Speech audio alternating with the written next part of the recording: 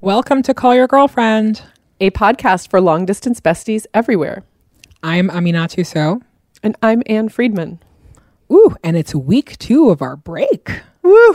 I'm excited about today's rerun interview because it is an interview that I did with Samantha Power, who is President Biden's nominee to be the USAID administrator. Maybe by the time this episode runs, she will be the USAID administrator. Yes. She was the U.S. ambassador to the UN under Barack Obama, Michelle Obama's husband. Samantha Power and I spoke in October 2019 about her book, The Education of an Idealist, a memoir. Call your girlfriend. It's time you had the talk. Give your reasons. Say it's not her fault. But you just met somebody new. Tell her not to get obsessed, second guessing everything you say. I've actually been thinking about that book a lot because one of the things that she discloses in this very political memoir, obviously, like she talks about her personal life, but she talks about her anxiety disorder. And I love it when people are generous with talking about the mental health things that they struggle with. And it was one of those things that when I was reading it, I was like, what? The U.S. ambassador to the UN also has anxiety? Wait, you mean a really powerful and accomplished person has anxiety? Shocking. Right. But I don't know. It just made her so much more human to me. Not that I didn't think she wasn't a human, but I guess it's just, I'm saying the power of sharing, something so simple and yet so common. And I don't know. It made me feel, as the kids say, very seen. I love that. Also, what is memoir for? It is for like the stories behind the stories like that, because I do think there's another world in which she writes a memoir that's just like, here are the like exciting things that people said in these high power closed door meetings, or like here are like all the exciting things I accomplished. And you're so right about having this layer of and here is what I had to work through or live with in order to accomplish it is so important. Yeah, and I think that this interview also, it obviously has, new layers and new significance now that Jill Biden's husband is the president. And I think that it's a time, at least for me, where I am thinking a lot about what it means to have the kind of power, I guess, that Joe Biden has, and to be back in this in a place that almost feels like status quo, but it's not actually, because we went through 4 years of hell and lived in a way that was completely abnormal. And I just find myself like trying to think through and like hold up my own idealism against the like harsh reality of what we have to deal with, and also just the knowledge that like things have to get done and things have to, and compromises have to be made, and I'm not happy about them. But there is, I don't know, I was like, maybe it's the pandemic, maybe it's the last 4 years have mellowed me out a little bit. Maybe it's watching an administration handle, the vaccine in a way that I just didn't think government could work anymore, that has really softened me. But there are some people in government that I'm not jazzed about. But I think that part of what is exciting about a democracy is that we get to like fight about all of it.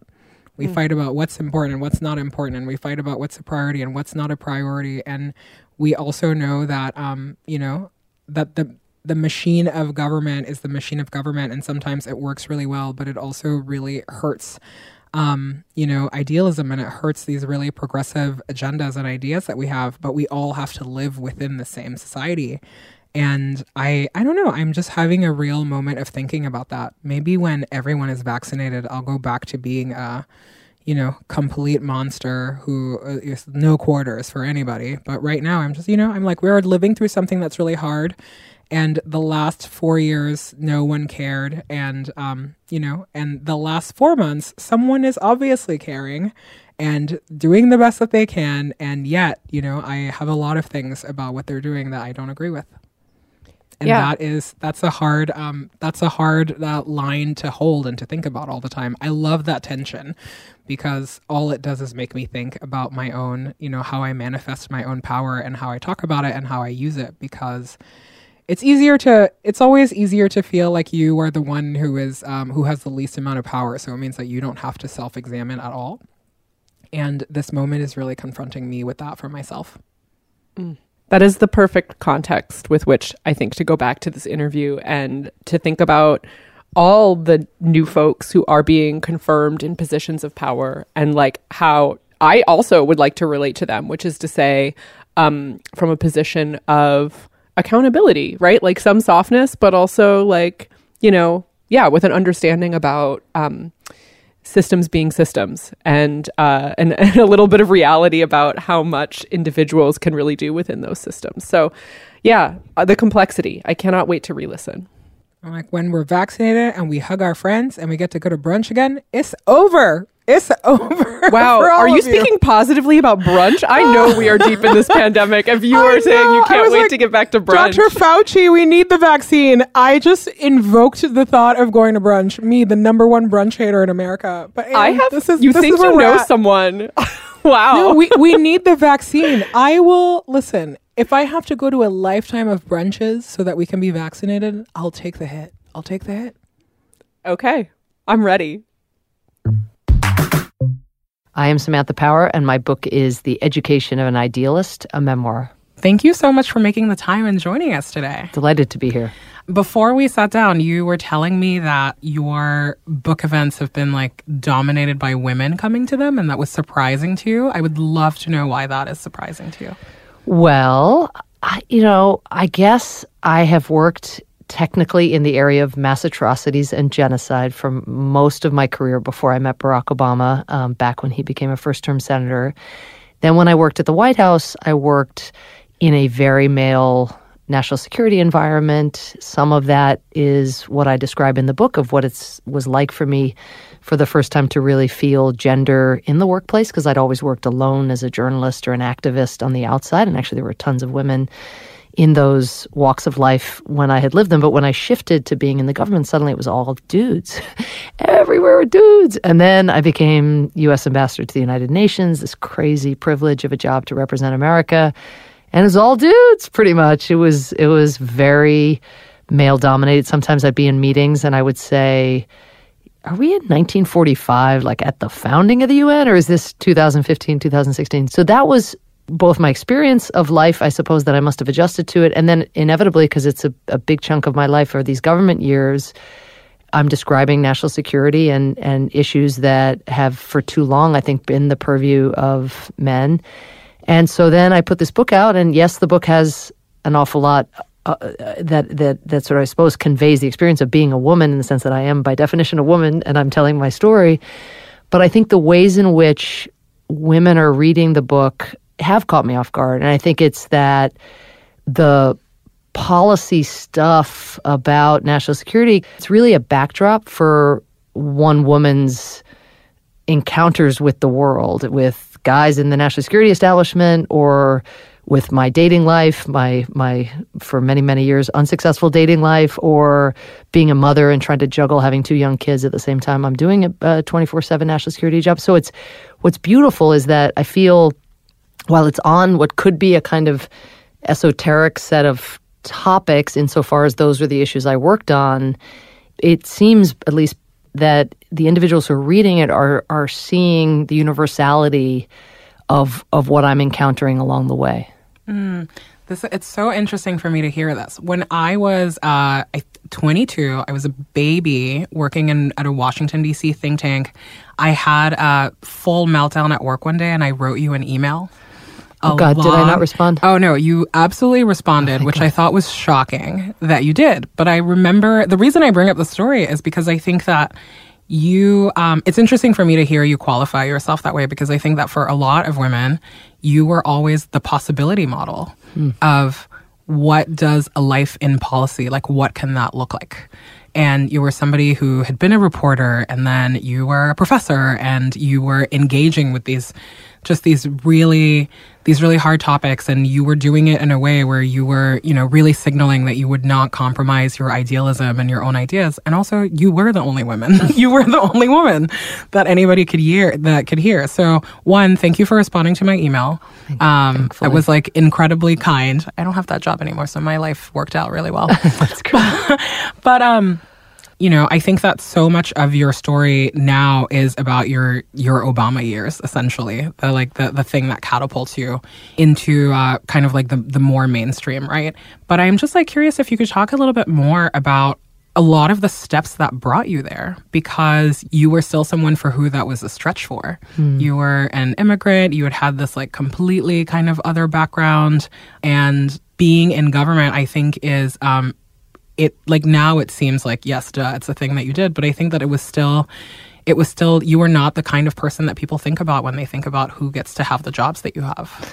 Yeah, I swear way more than the traditional diplomatic model, and the background of being out in the world, or even being such a vocal critic of missteps by the United States, sins of commission and omission.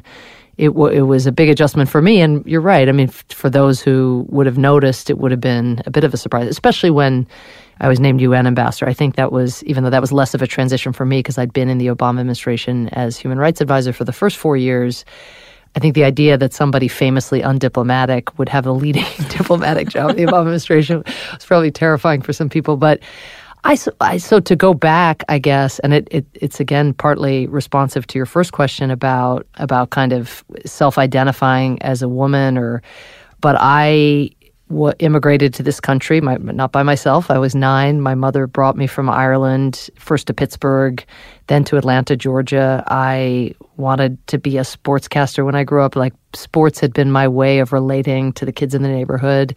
I played sports, I watched sports, I talked about sports. When I got to college, I was part of a team of people who were on a radio sports talk show. I mean, I was really sports of all things. And if I'd had more natural talent, I would have even done whatever I could have to pursue, amateur sports of some kind. But instead, the summer after my freshman year, I was in Atlanta, Georgia, interning at a sports department of a TV station, the CBS affiliate. And as I was taking notes on a baseball game, an Atlanta Braves baseball game, the footage came down from Tiananmen Square, which, was now a very long time ago, 1989, June of 1989. I was only 18. The kids in the square were probably roughly 18 or 19 as well. And it had been actually days of peaceful protest where young people were claiming greater freedom. They wanted to associate, to be able to write and speak freely. Poetry was being read. A kind of mock-up of the Statue of Liberty had been built out of styrofoam and was erected opposite the founder of the Chinese state, Mao Zedong. And the students were just exuberant with the sense of possibility. But the day I was taking notes on the baseball game, the tanks came in and they crushed those protesters and those dreams. And I just asked myself, not how do I become UN ambassador one day, but rather how do I maybe diversify my interests here? How do I learn a little bit more about what's happening in the world? I would not have thought in that moment or in those days at 18, it would have never dawned on me that I someday would get to work in foreign policy. That was as remote as me going to the moon. I mean, it would have been so... I was always, I guess, a person who could become very obsessive about something and very intense. But the idea that my microscope would kind of turn so at a 180-degree angle to world affairs and human rights, I mean, that would really take years. It was never a sudden turn. So, but that was a key. I look back at that moment as key, but my thought was, that's terrible. I'm not doing enough. I want to do more. And then very quickly, but I can't.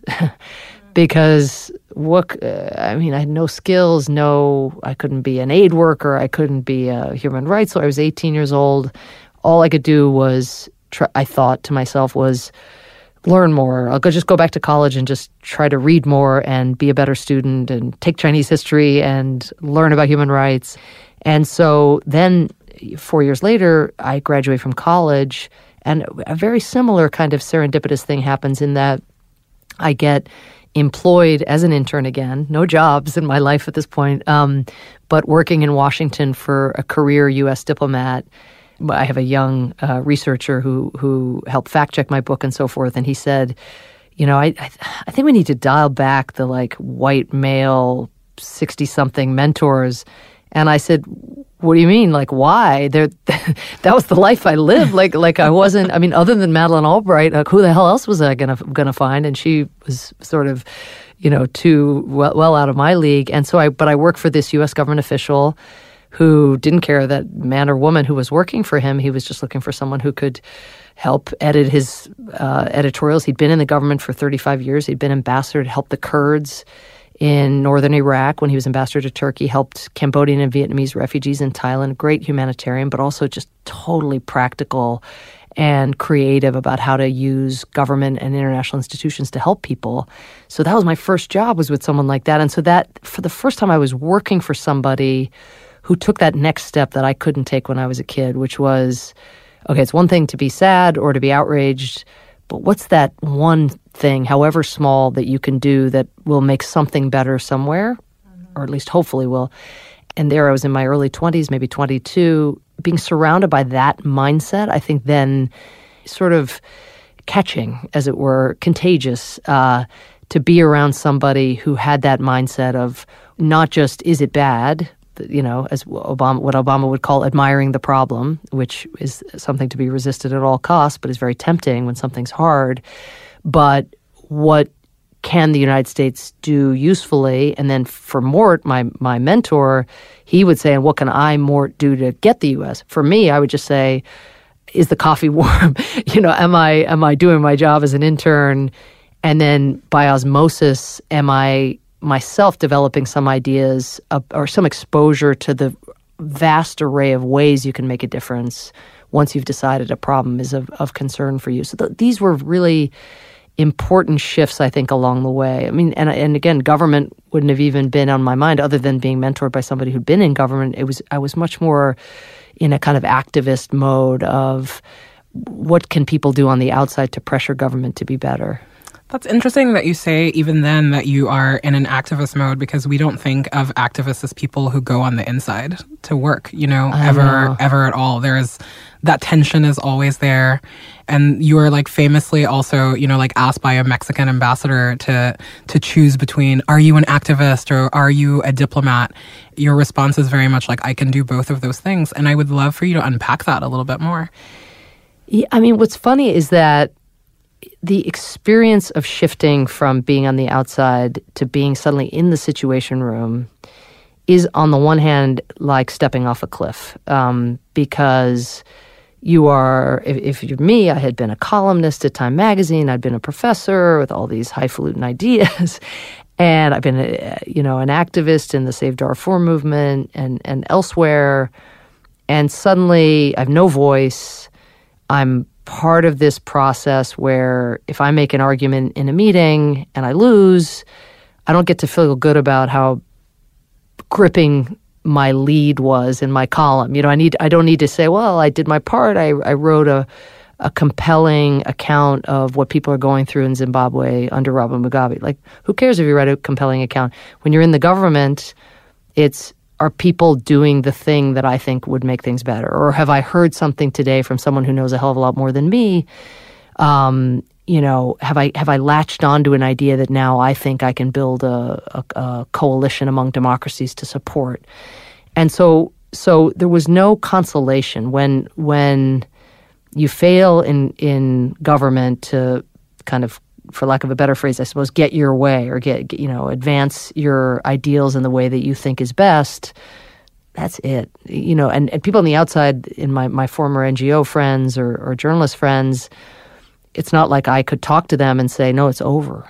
We're not, that's it. We've gone as far as we're going to go, or actually, the president is of the view that in this instance right now, let's say on Yemen, after the Iran deal, that we somehow, the Saudi relationship is in such a difficult place that we're going to support these limited steps that they're taking in Yemen, where my own view was that therein madness lies, given who's running Saudi Arabia or running that war, at least in Yemen.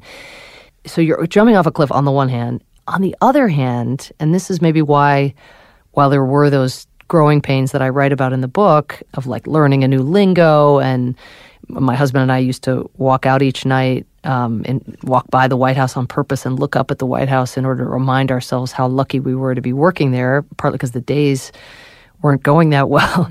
But my husband developed this sort of framework for us to assess our days where we would say to each other, respected, not respected, effective or not effective. And so we'd be walking out and one of us would say, respected, not effective. Not effective, not respected. As it was this like, but notwithstanding that and those adjustments, life inside over time became very continuous with my life as an activist because in a way it's the same thing. It's you're trying to build coalitions around, you have a lodestar, right, that in my case might be end the war in Syria or even combat human rights recession that is now taking hold around the world where human rights are being dialed back in too many places. Like, so you have your compass, like the large goals, but then those very quickly have to get turned into really small tactical things that you want to pursue because you know you're not going to end the war in Syria either single-handedly or overnight or anytime soon. And so what are you pursuing against that dark backdrop? And then you're looking for partners around the table, just like you would be on the outside. I was constantly trying to think, what is President Obama looking at right now? What is he, you know, he's just back from a factory floor in Ohio. How is that coloring how he's going to receive my argument in this meeting? Or he's just back from Walter Reed and he's just met with soldiers. And so I would study his schedule even to know kind of where his head or his heart was in a given moment. And in that sense, I think that's like the aspiration, at least, of effective advocates, which is to, in order to bridge the distances, right, between one's own experience and objectives and the critical gatekeeper or power broker or energy company or, you know, whoever you're trying to influence, it's like to bridge the distance between what you want and their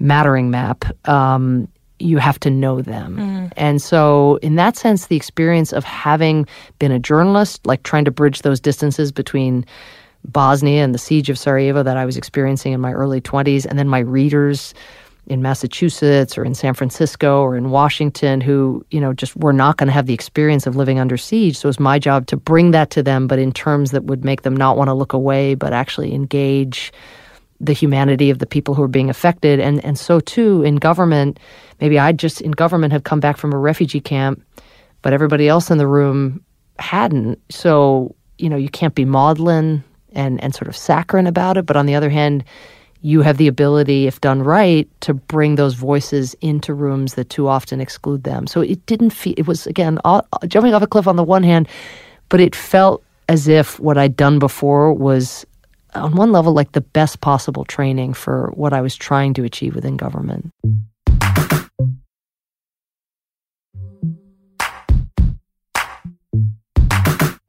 It seems to me, just like reading so much of your experience in the White House, is that it was also very lonely. This part of having to always constantly be the one that's pushing for, you know, like a particular position, or you are the one of the few that holds your exact same value system. How do you think that would have been different if you were not the only one? Well, on very few issues was I completely isolated. I do have examples in the book where that was the case for sure. I was advocating to recognize the Armenian genocide, which had occurred a very long time before, 90 plus years before. This was not long after President Obama took office, and I was newly in the government dealing with these growing pains, these transition pains, and I just couldn't figure out how to make the government work where we would all sit down and have an airing of this complicated issue, which seems kind of simple. Like, why wouldn't you recognize the Armenian genocide? Well, we were drawing our troops out of Iraq. Turkey, now in the news again, but didn't want us to recognize the genocide, denies that a genocide occurred. I'd written a book that documented in part that genocide, and we'd promised the Armenian Americans that we were going to do it. That was a very lonely experience because I didn't have a lot of allies in the national security community. Little Armenia, the little country, couldn't really compete with all the gravity pulling us toward Turkey and what it wanted.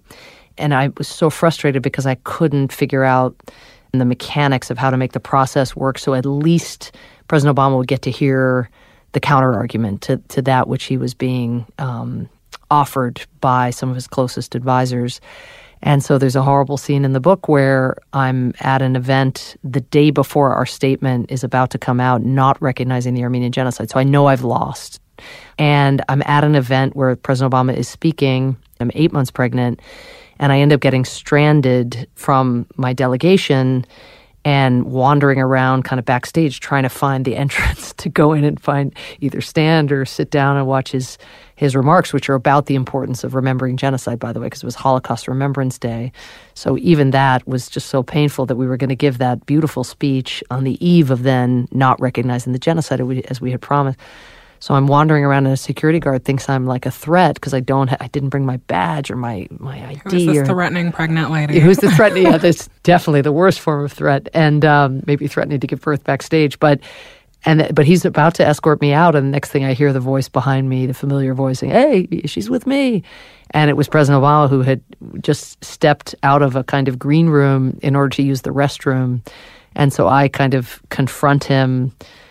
Instead of, he's trying to ask about, oh, how's the pregnancy? How are you doing? How much more time? And sort of sizing me up.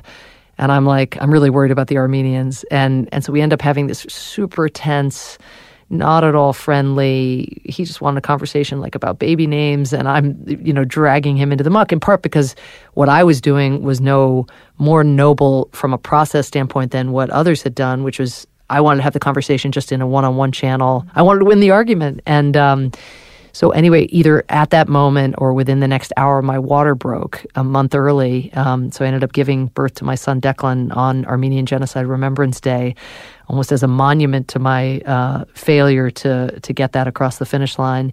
So that's an example of loneliness. But I one of the themes that I come back to again and again, which I think applies throughout my life, but it only crystallized when I was sometimes feeling like the skunk at the lawn party on some of these human rights issues.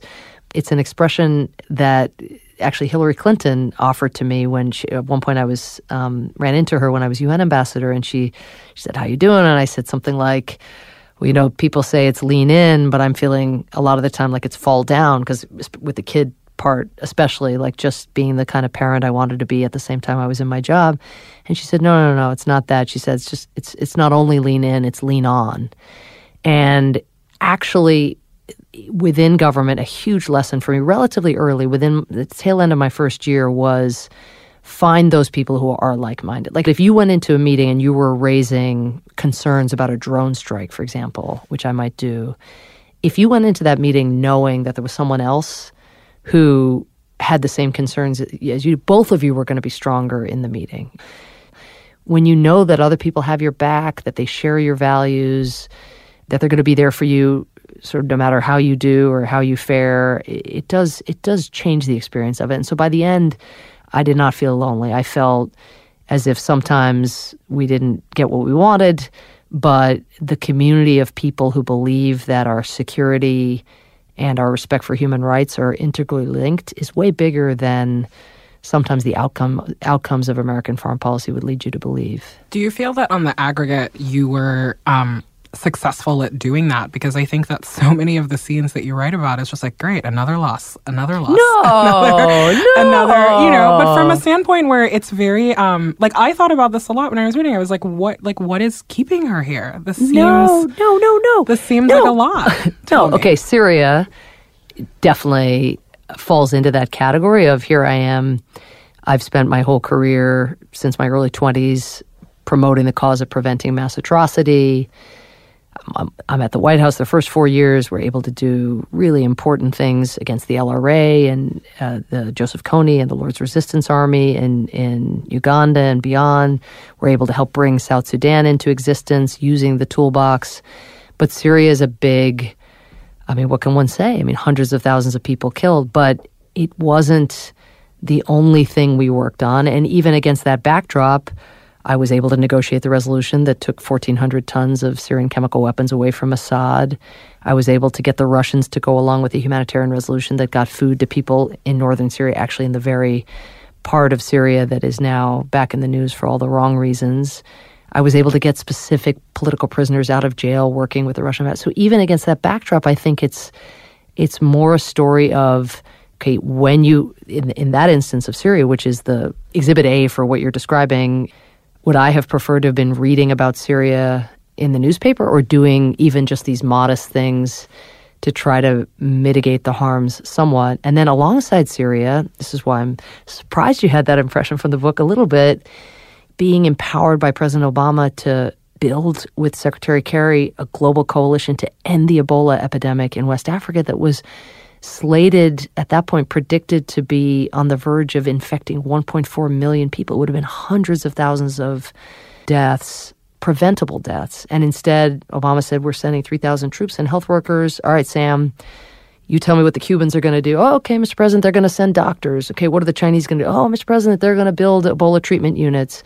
In the United Kingdom, they'll do Sierra Leone, we'll do Liberia. I mean, to be part of seeing the international system work the way it's supposed to, because as you sort of imply, it doesn't always work that way. And that's one reason people are despairing about our institutions and their ability to deliver for us. But when it works, it's an awesome thing to behold. And climate change, of course, which now has young people exercised finally in such an intense way. Getting the Paris Agreement, which had been negotiated by Secretary Kerry on President Obama's behalf in Paris, but was very vulnerable. Most environmental agreements take like a decade to come into force.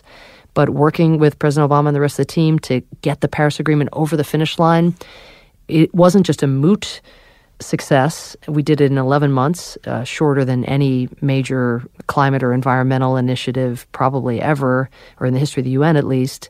And that wasn't just moot. It meant that if President Trump, if candidate Trump prevailed and was elected president in November 2016, even if he followed through, as he would do, in withdrawing the United States or seeking to withdraw the United States from the climate agreement, it would still bind other countries in the world. And so, again, did I personally prevent Donald Trump from becoming president, which would have been the most surefire way to promote efforts to combat climate change? No, I did not. I definitely did not succeed in that regard. And that's perhaps where the larger darkness comes from, I think, more than what I did or didn't do within government. But I offer example after example where, as a single individual who leans on other people, we are able to make really, really positive change. And the sort of theory of the case that I land on, which can sound a little accommodationist maybe, and maybe that's also what you're reacting to, is the idea of shrinking the change, is,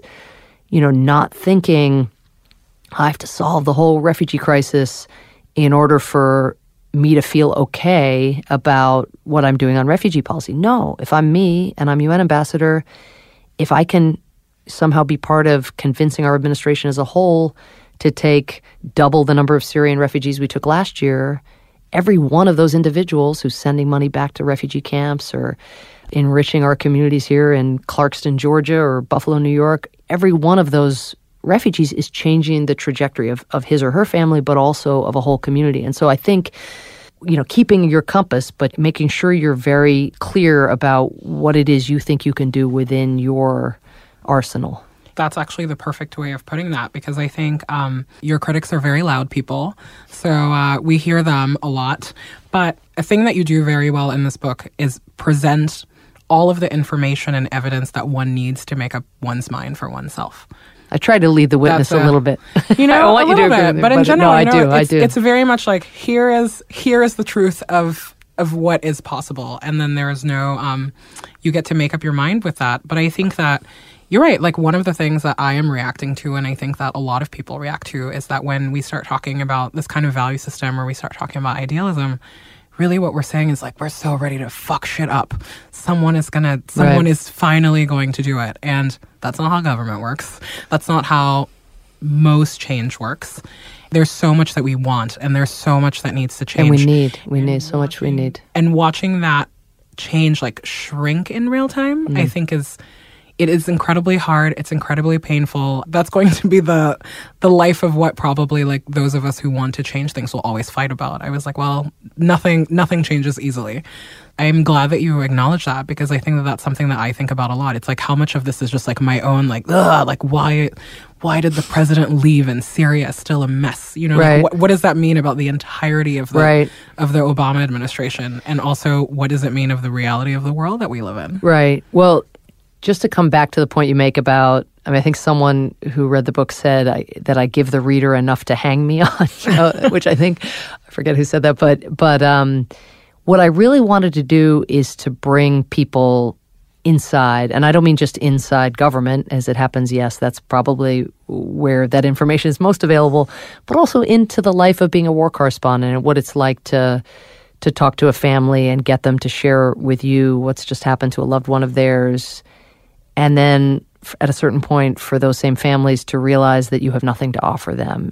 And then to have the experience of asking them to tell their story and them just looking at you being like, why would I tell you my story? Like, what the fuck are you going to do for me? You're not helping me. And then to grapple with, am I a voyeur? Like, why am I here? Am I here to be on the front page of the Washington Post, or am I here for the original reason I came? And so to bring you inside, and you could argue that both ways. I mean, in that case, you could say, wow, the press actually made a major difference. And because of press coverage, massive amounts of humanitarian aid were provided. Ultimately, even the war was brought to an end by outside actors led by the United States.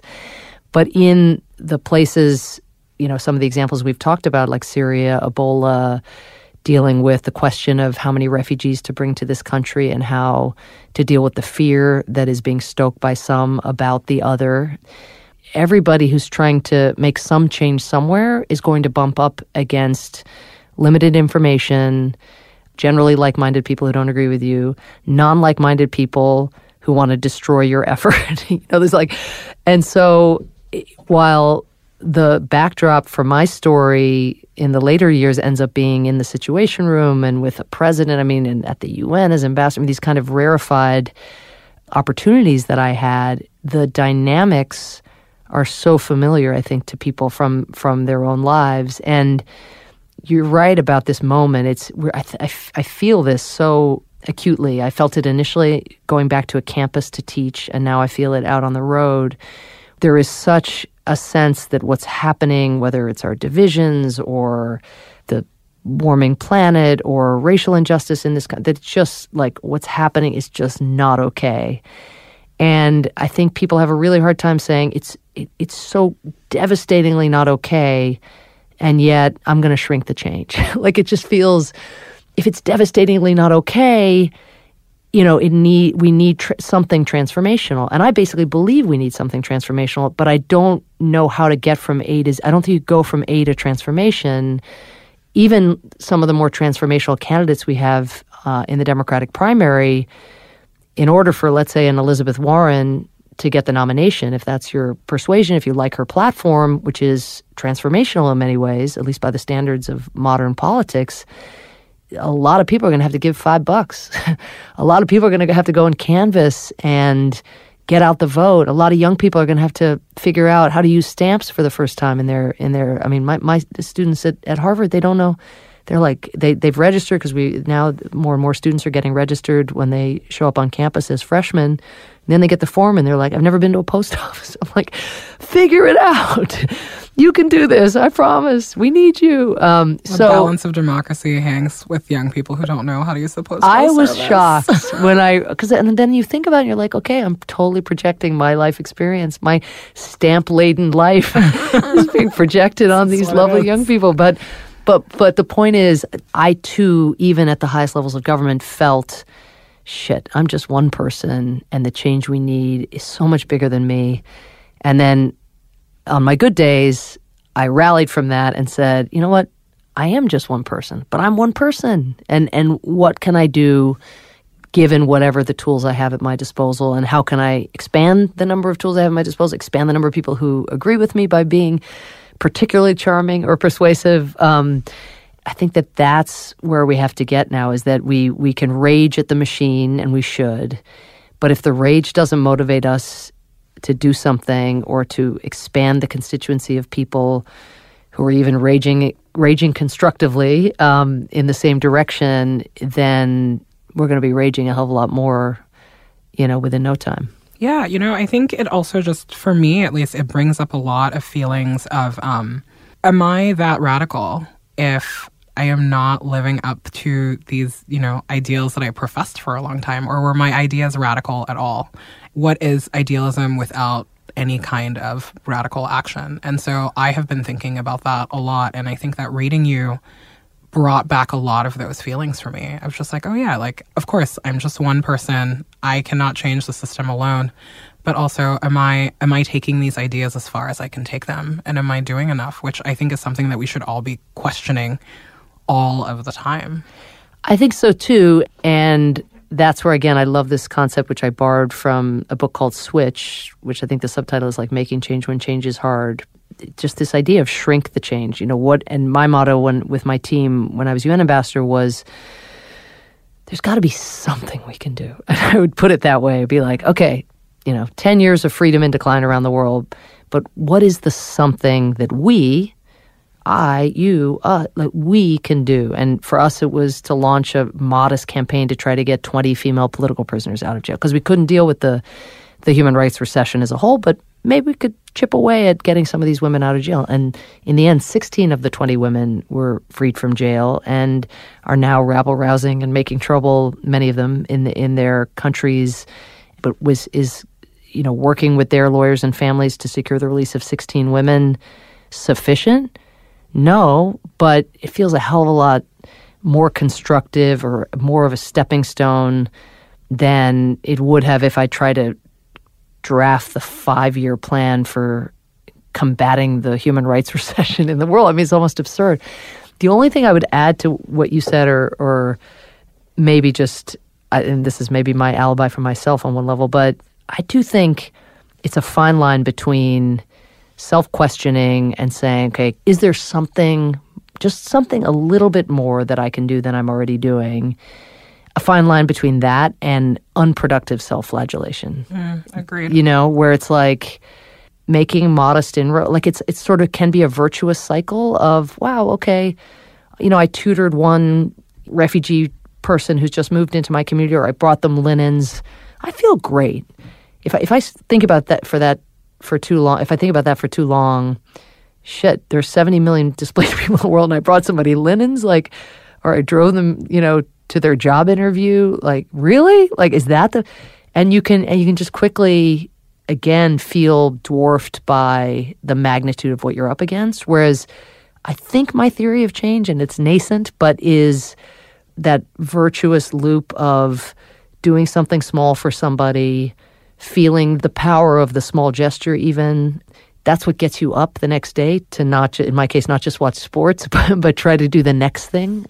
Whereas if I spend too much time measuring, and again, maybe I hope this doesn't sound like a cop-out, but measuring the extent of the impact of any one individual's small act against the gravity of the harms and the suffering that's out there, I think it can be a recipe for kind of curling up. So a little forgiveness, self-forgiveness as fuel, I think, is important also.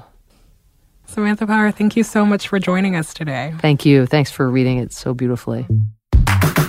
Samantha Power, our USAID administrator. Would totally brunch with Samantha Power if you gave me the opportunity. 1,000%. But I will definitely ask if she wants to go to lunch instead, because that's what responsible people do. What about breakfast? There's something about breakfast that's like way like it's like I don't know, breakfasting with a friend or like is how I'm like I know this is the tone I want for my day. So maybe that's honestly my dream. I love a weekend breakfast. Like if you can find the place that is not brunch and they do real breakfast, like those are the businesses that I want to survive. I'm like, thank you for taking me seriously. Thank you for not treating me like a Bellini. I appreciate you. Oh, I will see you on the internet. I'm just like, I'm dropping the microphone there. Treating me like a Bellini. Go home. I'm over it. I'm not a peach cocktail. I'll see you on the internet. Bye. Bye. You can find us many places on the internet. Callyourgirlfriend.com, Apple Podcasts, Spotify, Stitcher. We're on all your faves. Subscribe, rate, review. You know the drill.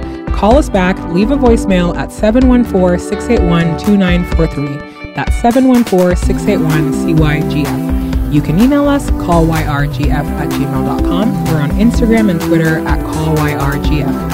And you can buy our book, Big Friendship, anywhere you buy books, but we are really partial to independent bookstores. Our theme song is by Robin. Original music composed by Carolyn Pennypacker Riggs. Our logos are by Kanisha Sneed. Our producer is Jordan Bailey. This podcast is executive produced by Gina Delvac.